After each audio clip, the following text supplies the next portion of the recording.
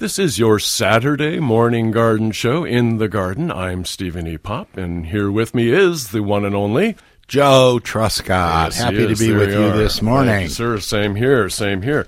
Anyways, I'm glad to be here now, and we're going to talk about houseplants because who wants to be out in the rain? But having plants in the house now, I, for many, many years, considered myself to have a black thumb when it came to houseplants. I would walk into the houseplant department of any nursery, and there'd be an audible silence, a palpable sense of dread and fear coming from all the plants, saying, please, please, don't let him take me. Don't let him take me. He's the one. He's the one.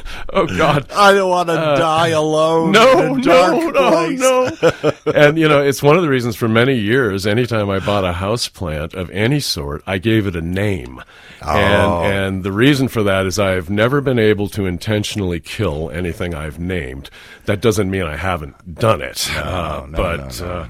So later, though, in my career, I ended up being a grower of what was called indoor color.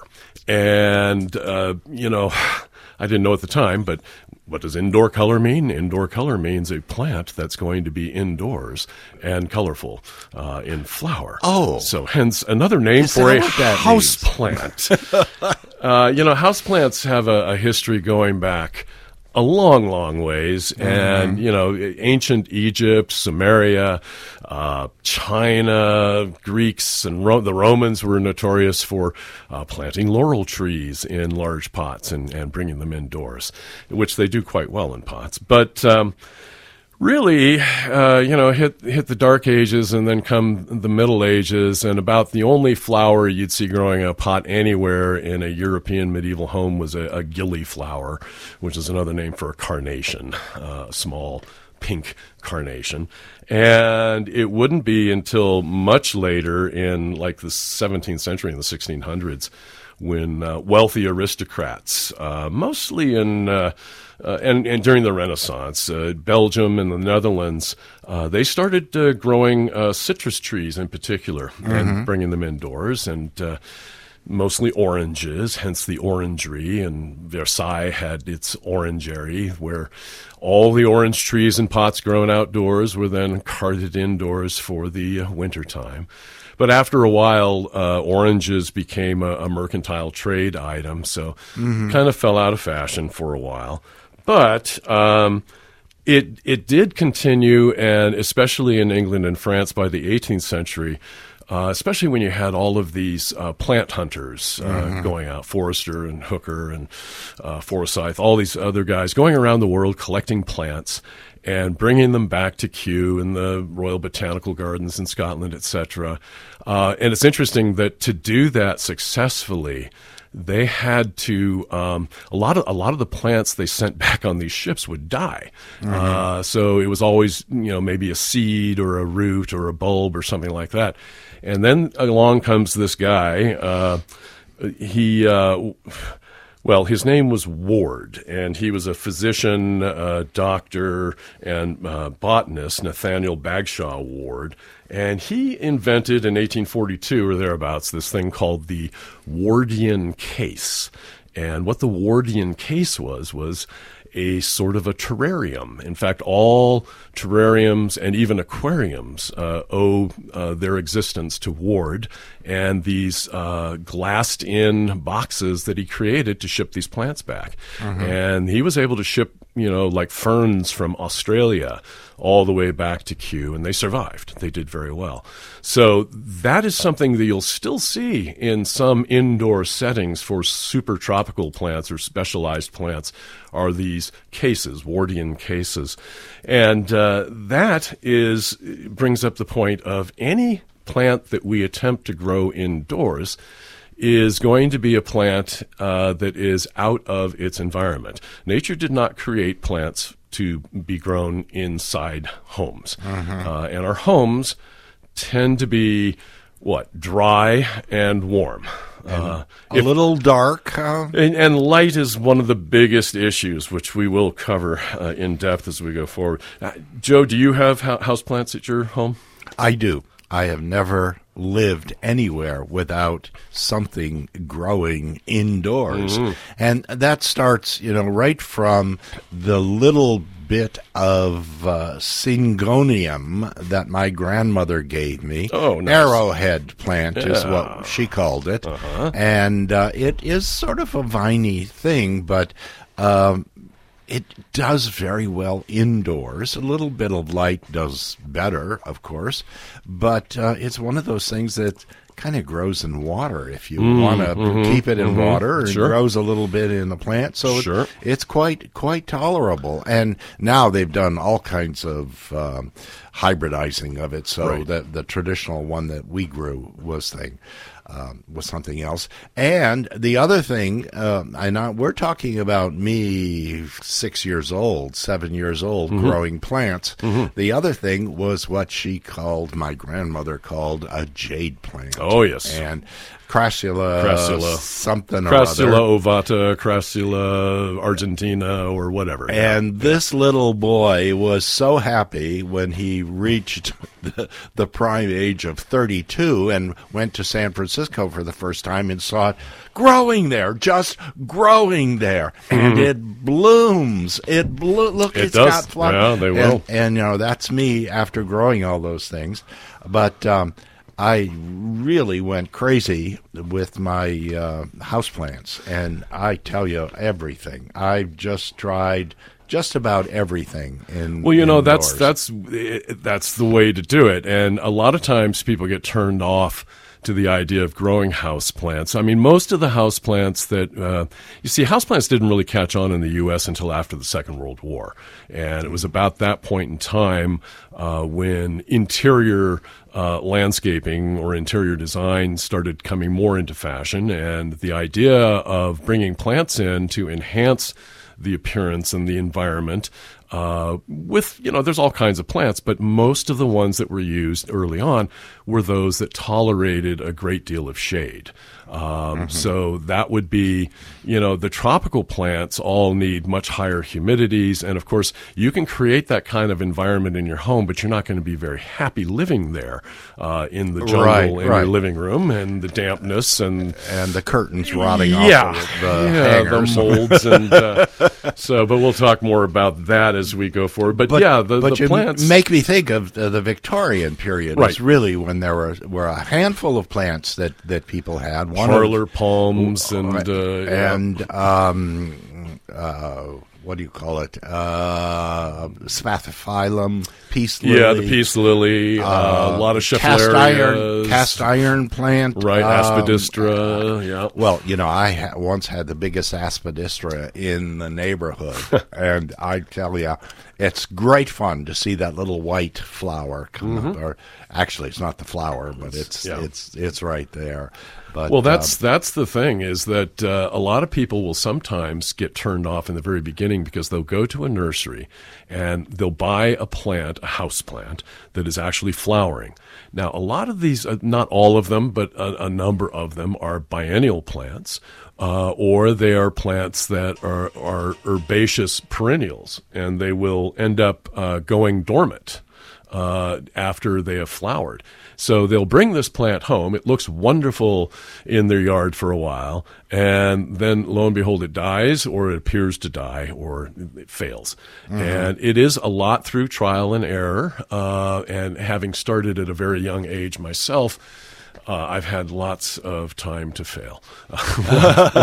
lots of, it was a great joy. I was very proud of myself growing a split leaf philodendron, Monstera. Monstera, yeah. And little did I know, on my trip to Belize and living there for a year and a half, it's a huge farm. Oh, yeah, no. It grows 200 feet into the air. And it will flower in fruit as well. Exactly. So, I thought I was proud of my my split-leaf philodendron, but it's a great plant. So you're bringing up the point of there are all these different types of plants. And basically what you're going to find in the houseplant category, technically any plant that you can imagine, you can probably grow indoors given the right environmental conditions for that plant.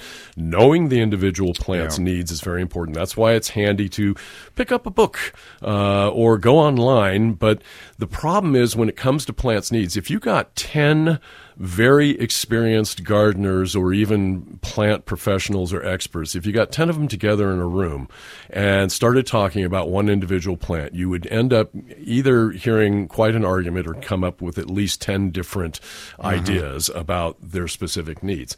And that's because unless those 10 individuals are all living in the same apartment, each environmental condition is going to have its own peculiarities and specific needs, not the least of which is going to be light. But of the types of plants, you've got flowering plants, fruiting plants, those plants that are foliage plants, colorful variegations and such, shrubs, small trees, cacti, succulents, and epiphytes we've covered in other shows, but they all play very well as houseplants. And then you've got geophytes, the bulbs and the corms and other such. Carnivorous plants are, which we did a show on, also are often grown as a houseplant. Miniature gardens, whether they're mini gardens with mini plants or they're actual miniature vegetable fruit gardens. And then there are bottle gardens, which are those that are planted inside a very large bottle somewhere within the environment. And it reminds me of a story. I had a friend who lived in an apartment complex up in San Jose, and he was on the bottom floor, and the ceiling of his house, or his apartment, I should say, started getting a water spot on it. And it grew, and it grew, and it grew. And then it started to drip. So he called the superintendent, and they checked the apartment above him, and it was this newly arrived family, Hmong family from Asia, and they had taken bags of soil and put them all over the living room floor, and they were growing vegetables in their apartment, which, that takes it to a new level, I think. Yeah, it is possible. It is. It's eventually the flooring will buckle. Yeah, well, one man's ceiling is another man's floor, so it definitely, but and then houseplants are also used as air purifiers. And there was a great study done by NASA, the NASA Clean Air Study in 1989. And in this study, they tested about a dozen different plants. They were primarily trying to see if they could eliminate VOCs, volatile organic compounds, from the environment, such as things like formaldehyde and benzene and trichloroethylene, etc. And they had some fairly good success, and they were doing this because they were thinking about, space stations and right. future colonies. But it was discovered later that the amount of plants that would need to be planted were anywhere from 10 to 1,000 per square meter in order to have the effects of eliminating these VOCs. And they further found out in 2002 that it wasn't actually the plants, it was the plants in symbiosis with bacteriums in the potting mix that were helping to reduce the VOCs. However, the plants did have a 10 to 25, this is under normal household conditions, 10 to 25% reduction of carbon dioxide and anywhere is up to 90% reduction of carbon monoxide in your house environment. So it's a great thing to have. But don't you also, in order to achieve that, need some very green leafy plants? Well, there are specific plants.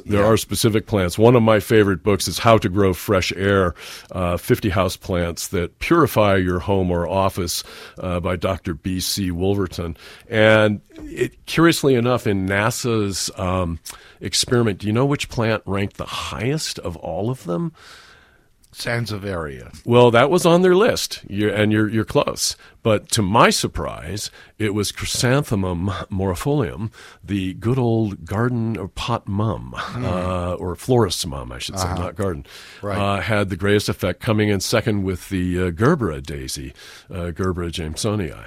So leafy not the green. sorts of but pothos and spider plant and all of those are in that same category. Mm-hmm. But I digress. So, what are the needs when we start talking about interior landscaping or interior design? There are very specific needs, and the first thing that you want to think about, a little bit is the climate of your interior space. Are you dry? Are you damp? Are you hot? Are you cool? Light will be a major thing that we'll talk about here in a moment. But then you got to think about the pots. What kind of pots are you going to use? So, we have clay pots, just terracotta, glazed pots, which have a glaze, so they repel water. Most of the glazed pots that I have encountered over the years have very poor drainage, so they make a better cover to hide like a conventional plastic pot or something like that. And then plastic pots, they're the most lightweight and probably the easiest to maneuver. But some people go even further, and they'll build wooden boxes or planters. Baskets can be lined with polyethylene plastics and then filled with planting medium. Or they can, if you don't want to go that route, you can fill them with sphagnum moss and other such things.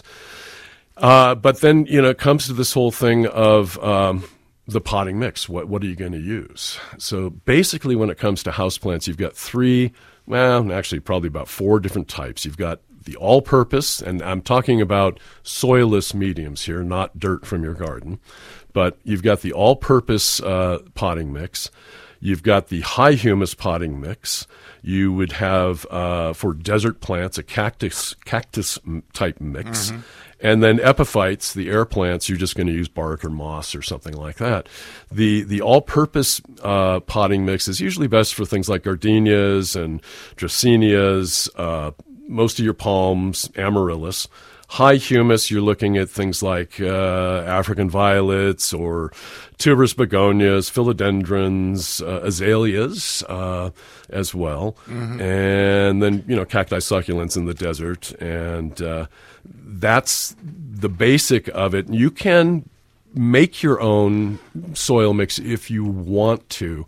Both Cornell University and University of California system came up with, this quite a few years back, about 20 years ago, came up with what they considered to be the ideal formulation.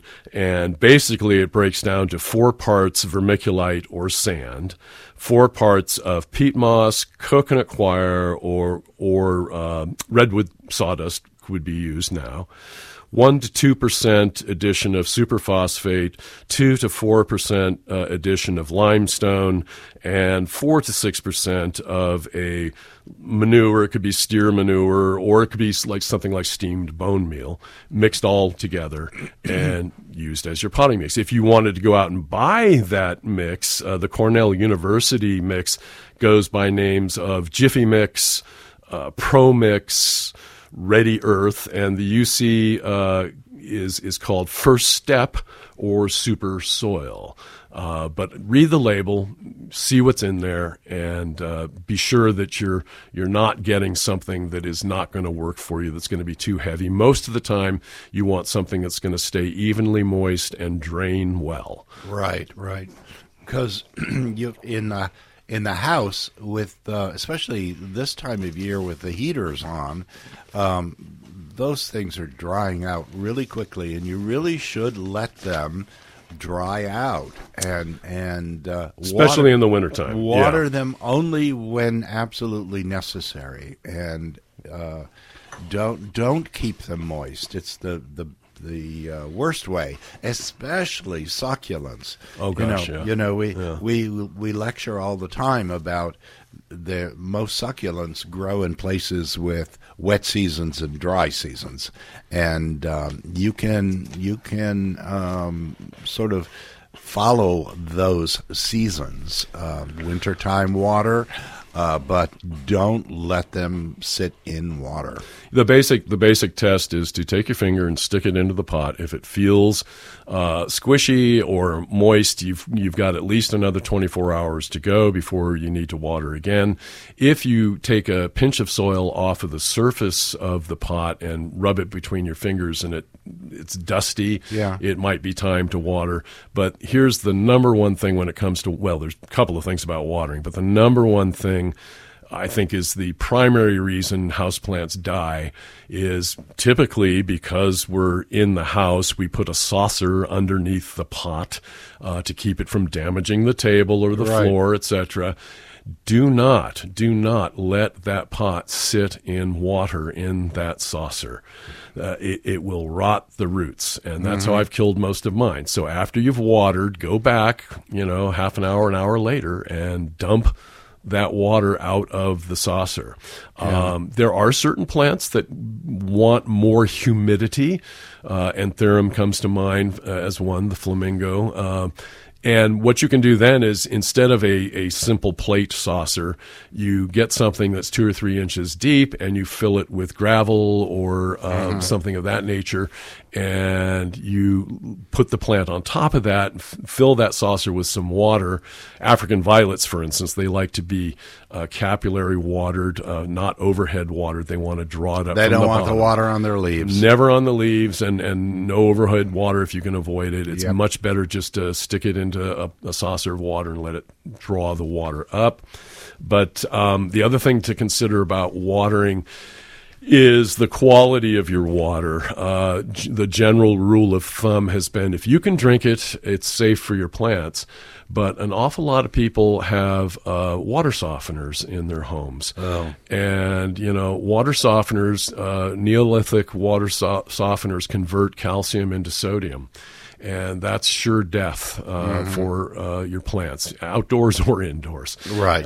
So if that's the way you're set up, what you'll want to do is bypass, or right before the water softener, put in a faucet that you can draw the water off of. Remember that RO water, reverse osmosis, is also removing all of the mineral content from your water. And hard water, in those areas that have very alkaline hard water situations, that can cause leaching from the soil over time. So those plants that require more acid, things in the azalea family, for instance, you're going to need to do supplemental feeding with some form of a low pH, high acid fertilizer. Yeah. And, folks, it's raining outside. Yeah. If there's any way for you to capture several gallons Best of water this there is. rainwater, get it now. Store it. It doesn't matter if it gets all icky and green. The water is always going to be just perfect for what you need in your house. And one of the other things I wanted to mention is that many of the most popular houseplants, like Dracaena or Pothos, devil's ivy, those plants are really tolerant. Very tolerant. They can get overwatered, they can get underwatered and droop, and with a little bit of water, they come right back for you. So there are certain ones that are a lot more fussy, but other things,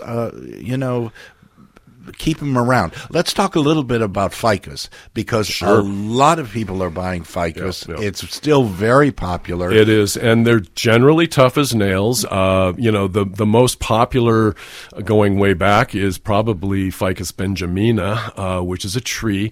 It is they're tough as nails, but they're incredibly sensitive to light changes. Right. So if you have it, and this is true, and I'm going to talk about light here in a moment, but it's true of any houseplant. You bring a new houseplant into your home environment, start it out in indirect light, in a sort of a shady spot, and give it time to acclimate, and you can slowly move it more into light. But the Ficus benjamina, is one that is going to drop all of its leaves if you move it from a shady area to a bright area, or vice versa. They resent the heck out of it. Right. Now, there are the other ficus that I love, and I think it's even more foolproof, is the fiddle leaf or lyre leaf ficus lyrata. And big, broad leaves, they can take very low light, wonderful plants. And they're pretty fast growing, and they can take pot culture for a very long time. Although if you put it in a big enough pot, they'll grow 10, 20 feet tall. Right. My ficus benjamina got so large that it was too big for the apartment. I mean, wow. I Cool. loved it. This was an apartment in Washington, D.C., Northern Virginia, so the humidity, it just loved being out on the north-facing balcony all summer long, brought it in for the winter time, but eventually it got so big that I called the Parks Department and said, you've got several swimming pools. You've got all of these areas with all this bright light. Come by my house and pick up this tree. Well, good for you. I was worried you were calling the tree crew in with a chainsaw, but okay. No. Good. No, Well, I mean, you want to keep, because it's a house, you don't want it to take over the house, but if you've done it and loved it and grew it so successfully, think about other places where it could go. Library, lobbies. Well, back in the 60s and the 70s, I grew up on the San Francisco Peninsula, and I was born there. And there were these tract homes that were built. The Mackeys were the first, and then the Eichlers came along. These homes were notorious for having lots of light, open beam ceilings, so you could grow these massive plants with lots and lots of light coming from all directions. Privacy could be an issue, and of course plants are great for that if you don't have the curtains. But the ficus is one that we also had, and just like you, it grew to the ceiling. I don't know what became of it because I left home and never saw it again. But, another ficus that's very popular these days, it has been even from Victorian era, but Ficus elastica, which is the rubber tree. And they have become very, very popular because of the breeding that has been done with them to create variegations in them and pink edges and blotches. So they've become a real collector's plant. Yeah. So, one of the things, I'm not sure if we're going to take a break or not. We're going to take a break? Yeah, sure. Okay, because I do want to say that managing houseplants is like managing your garden. That pothos that's been growing, and you've been tucking it around, and it drops some of the older leaves, and next thing you know is you've got miles and miles of cord with about 3 leaves on the ends of each one. It's time for you to take action. Absolutely. And, change the soil, dig it up, restart those ends, and you'll be so pleased. It will be happy because it's got less distance to transport healthy things. We will talk about repotting and propagation when we come back from our break, and we're particularly going to have a discussion about light. But we'll be right back.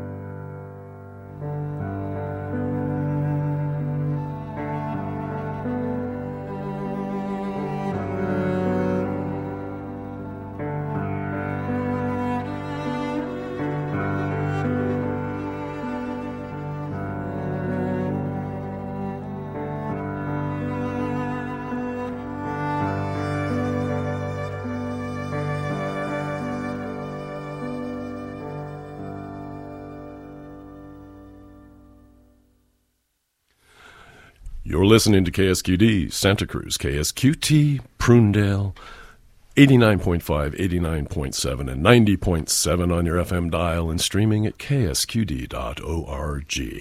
I'm Stephen E. Popp, and this is In the Garden, and Joe Truskot and I are talking about houseplants. My first love. My first love. I tell you, I've tried them all, right down to the little bean in a Dixie cup.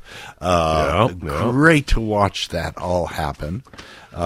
My high school science project, I got 33 out of some kind of scale. I don't know what, but I got a 33 and was very proud of it for my hydroponic growth of radishes. Oh, well, okay. So, yes, the emergency food. Well, you bring up another good point. Any plant you can imagine, including vegetables, can be grown indoors in your home. And we don't mean you have to have a huge solarium attached to your home. You don't have to have multiple skylights everywhere, although it does help. You just need to have the right amount of light for the right plant. Light requirements are probably one of the biggest things that need to be figured out when you're growing houseplants. Light is broken down into sunny areas, semi-sunny, semi-shady, and shady. A sunny area is one that's going to receive at least 5 hours of direct sunlight in winter.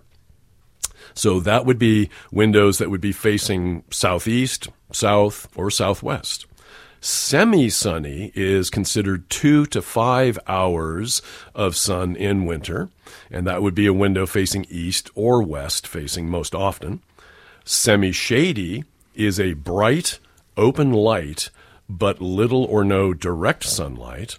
And shady is one that's receiving no sunlight but has enough light to cast a shadow. So houseplants are typically grouped into one of these areas for light requirements and needs. So where you live can make a difference also. And remember, these were all winter readings. In the wintertime, the sun is much lower to the horizon. In the northern hemisphere. In the southern hemisphere, it's the opposite, obviously, their winter period. But that's when the sun can make that direct light. There's lots of things that can interfere with that, such as shrubs and trees around your home. Your windows, if your windows are dirty, you're going to reduce the light coming through by about 20%. A window screen can reduce by 30 to 50% in terms of the amount of light that you're coming in from that place. So that direction, that aspect. Where you live also makes a difference in terms of if you're at a high elevation in the mountains, the light that you get in wintertime is much more intense than it is at lower elevations. And if you live in an area that has a lot of industrial smog or foggy coastal areas, these are all factors that will play into the light your plants receive. And let's not forget about dusting the leaves of your plants as a part of regular care so that they can have their photosynthesis. Too much light also can affect plants negatively. So in particular, things like chlorophytum, the spider plant, what happens when it gets too much sunlight is the leaves begin to bleach and turn yellow or white. Other plants that are affected by too much light are schefflerias, philodendrons, a lot of the ferns, peperomia, and you'll get leaf curling, you'll get brown spots. So again, it's this whole thing of avoiding drastic changes in lighting, no matter what a plant's preference is. Make sure that you will, introduce it and acclimate it to that spot. Natural sunlight, as we all know, if you've ever used a prism, is composed of a spectrum of wavelengths and frequencies, and the different colors break down into the infrared, red, orange, yellow, green, blue, violet, and ultraviolet. There was a very interesting study done some years ago that shows that plants that are grown under only blue light, the blue light frequency, tend to be more compact, and they have lush dark green leaves but few flowers, whereas plants grown under red or far red light will flower more and have elongated and expanded plant parts. So you would think to yourself, well, where am I going to get that? Well, that's where the artificial lighting aspect comes in. And artificial lighting and lights in general are rated by their wavelengths and their colors and all these different things that you can get. There's incandescent, of course, and then there's the fluorescent. The way that light tends to be measured is in candle feet and lumens. So, and this is something I had to use in the nursery industry often inside the greenhouses, was with my candle foot meter to determine that we had enough or too much shade on the roof, or the plants were getting enough light. 1 foot candle equals the amount of visible light that falls on 1 square foot of surface located 1 foot away from 1 candle.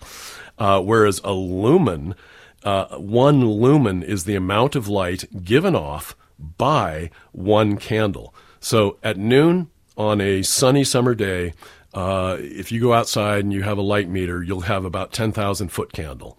On a cloudy winter day, it can be as low as 500 foot candle.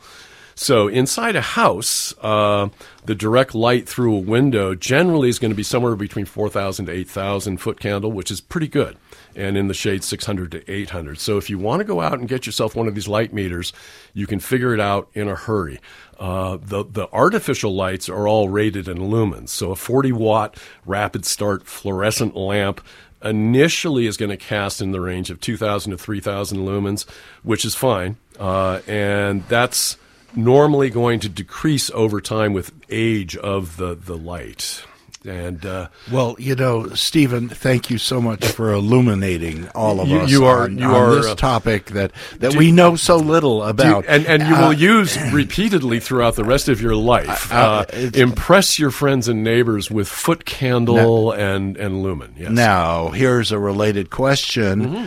Those sort of grow lights that we've seen seem to have kind of a lavender tinge to them. Is there a reason why? So I'm sure there is, but what you're getting is a full spectrum of light. We perceive light as white light from sunlight, and when it's artificially produced, in order to get those, because you don't get it from a regular light bulb or a regular fluorescent light, that pinkish, lavenderish light, you're probably seeing some in that blue range of light. There's probably more of that. Mm-hmm. Now, I'm not saying I know this for a fact. I'm making this up as I go along. But as long as you say it forcefully and authoritatively enough, then it's got to be correct. Now, there's another thing about light. Thank you. Another thing about light. Have you heard of phototropism? Oh, all kinds of tropisms. All kind of tropes there. Yeah. Okay. So most of our plants tend to want to bend toward a light source. And that is caused by growth hormones called auxins, which are highly sensitive to light. So a plant that has positive tropism is one that's going to bend towards the light, and one that has negative tropism is going to bend away from the light source. So especially with plants that are rapid growing, whether it's positive or negative, you're going to want to rotate that plant occasionally to keep it from keep it uniform in appearance. Right. I'm glad you brought this up, because one of the challenges that I've always had is you get these taller cactus. Mm-hmm. They're ones that are like a globe, round ones, and then there are ones that are taller. Sure. And those things tend to bend towards the light. Yep. So is there anything that we can do to make sure that cactus doesn't grow off in a kind of an arc, leaning tower of cactus. If it was one that was a very fast grower, most of them aren't, but some can be. That's an incidence where artificial lighting would be beneficial because you're putting the light directly overhead.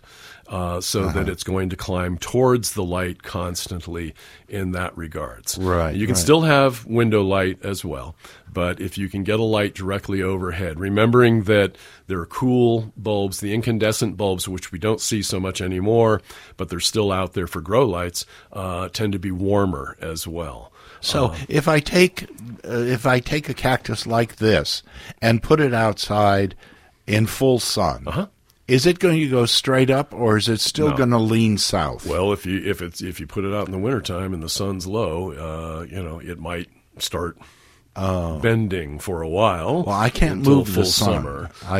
No, you can't. No, you can't. It's like the Transvaal daisy, Gerber daisy, will follow the sun. Heliotropism. That's following the sun. Certain sunflowers will do the same thing. There's another important factor to consider, especially when we're talking about flowering plants. Almost all flowering plants need direct sunlight or direct light in order to flower. So there's this thing called photoperiodism, and you heard me talk about this in the past with respects to poinsettias in particular, but it's the daylight length. And, most plants, fortunately, are going to fall into the category of day length neutral. Which is great, and that's generally 8 to 16 hours of light daily. But the plants that require a period of light in the fall that is shorter, so you want 14 hours of darkness in order to initiate flowers of things like poinsettias, chrysanthemums, gardenias, kalanchoe, Christmas cactus, cattleya orchids, and bougainvillea, whereas the long day plants, this is 14 or more hours of light in order to flower, things like tuberous begonias, cinerarias, calceolaria, hibiscus, heathers, and nasturtiums. That's another thing to consider in terms of if you're growing these plants indoors. Right. So photoperiodism can be, and obviously, if you're using artificial lights, it's June year-round. So, you can control that. But that's the beauty of it. And, of course, fortunately, almost all of the bulbs that we might want to force indoors, whether it's narcissus or hyacinth or tulips or whatever, they're all day-length neutral. So there's no issue So essentially, as soon as they get warm and water, off they go. That's it. Pretty much. Yeah. Pretty much. Yeah. Well, there's so many different houseplants that people can grow. But again, look for the most common ones. If you're going to start growing something, and I insist on having something alive in the house the time. Also, don't, I hear a lot of people say, well, I have cats and I blah, blah, blah, and I have dogs and I have, well, I've found that, they don't want to eat anything they don't like. That's right. And it doesn't taste like tuna fish. They're not going to really go after it. And if they do happen to like to munch on plants, you can always grow a little dish of oatgrass for them. It's very nice. Yeah, there are times when they get a little upset stomach and want a little bit of green to help them. Now let's cough up stuff on your rugs. Let's talk quickly about the plants that are a little more tricky, and that would be some of your tropical plants. Okay, and these plants they typically need a temperature somewhere between 65 and 75 degrees Fahrenheit, and most tropical plants are going to start to decline or fail below 60 degrees. Humidity becomes an issue for these plants also. They tend to want to have a relative humidity of about 50%. So you can imagine some people will want to go then and they'll take their little mister and start misting their plants. Well, check and make sure that the plant can tolerate having water on its leaves. You can certainly mess them up in a hurry if they're Right. not happy Right. with that treatment. You can use a humidifier. And, that we talked about the old saucer trick with the plant on stones or gravel. There's another very important factor when you're growing houseplants, in particular those that will periodically put on large flushes of growth or flowering in particular, and that is the rest and recuperation period that these plants require. So you were talking earlier about, when is a good time to repot a plant? When do we cut back on the watering? Well, during that rest and recuperation period, which generally occurs right after a flush of growth or flowering, you don't want to repot the plant, and you want to cut the watering way, way back, and just kind of leave it be. You'll know that it's happening because sometimes the leaves will turn a little yellow, or you'll just see it sort of slow down. It's not making any new growth. So now is really a good time to check out the houseplants that you do have. That's right. What needs to be done to them, and then come February, that's a great time to start playing with your plants and repotting them, restarting them, getting them going, because that's the natural growth cycle. The daylight's getting longer. It's not too stressful at this time, so that they can get a good foothold and go from there. I do want to talk about some very common plants that people receive as gifts. Let's start with hydrangeas. You bet. Somebody walks in with a hydrangea from the florist. Yeah. It's absolutely gorgeous. You keep it indoors for as long as it makes sense to you, but it needs to go outside. Okay, well, having been a former hydrangea grower for indoor color, potted color, first thing you want to realize is that the pot is going to be smallish. It's going to be at best a 6-inch pot, and it's not even going to be that deep. The soil mix that plant has been grown in is going to degrade very, very quickly. It's mostly organic material, mostly sawdust. Once the plant has finished flowering, hydrangea we're talking now, and we're talking hydrangea macrophylla, the mop heads, you want to cut that bloom off. You can dry them if you want. You can save them. They're wonderful. But I would then, if you're going to plant it out in your garden, you can do that, but wait until spring. If it's the middle of winter, and actually the market bears hydrangeas most frequently right around Mother's Time. So Exactly. It's usually a great time to be able to then finish the plant and take it out into your garden and plant it into a not a full shade, but not a full sun location. Right. And give it a good shot of fertilizer, and off you go. If you want, you can maintain it in a pot, but definitely don't leave it in the pot it's in. Put it in a larger pot. Next plant is the azalea. They're often given as sometimes at Christmas time, a full-blooming azalea. They're gorgeous, and this is a plant that it requires a low pH. We didn't really talk about fertilizer, but whenever you're fertilizing, whatever the fertilizer is with houseplants, you want to go at about a 1/8 to 1/2 rate of what's on the label. I was going to say the same thing. Don't every follow watering. the label. Yeah, don't follow Give the them label. less is more. Yeah, and you can do it with every watering if you want. I prefer the liquid fertilizers for houseplants. They're easier to use and control. But the azalea is another one that it is a low pH, high acid lover, and it does suffer a little bit with any kind of overhead watering. You should try to avoid that, and just put it in the same kind of environment as you would a camellia or a rhododendron. Right. And the last one I want to talk about is those miniature roses, which are so pretty on the shelf and given away. They're gorgeous. Oh, it's a miniature rose. It's beautiful. As soon as the flowers fade, get them outside. They're not houseplants. They're not. I mean, I have seen rose vines and things grown indoor, but really you have to have the ideal optimum conditions. Exactly. To pull that off. Just like a nursery, and it makes those beautiful blooms. But one of the advantages is most of them, all of the miniature roses are grown on their own roots. So when you get a nice pot of a miniature rose, look at it carefully.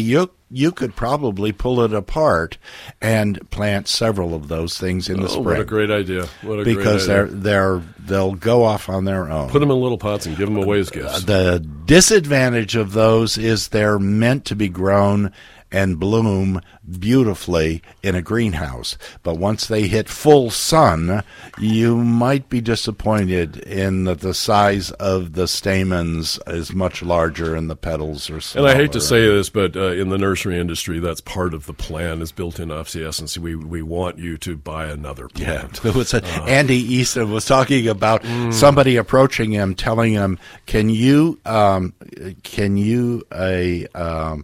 Phalaenopsis hybridizer, can you make the Phalaenopsis not last 3 months? Can you make them only last shorter? Yeah, well, maybe a month or 2 weeks. Just put it by your fruit bowl, and the ethylene gas will do it in just fine for you." So, anyway, it's been great fun. It has.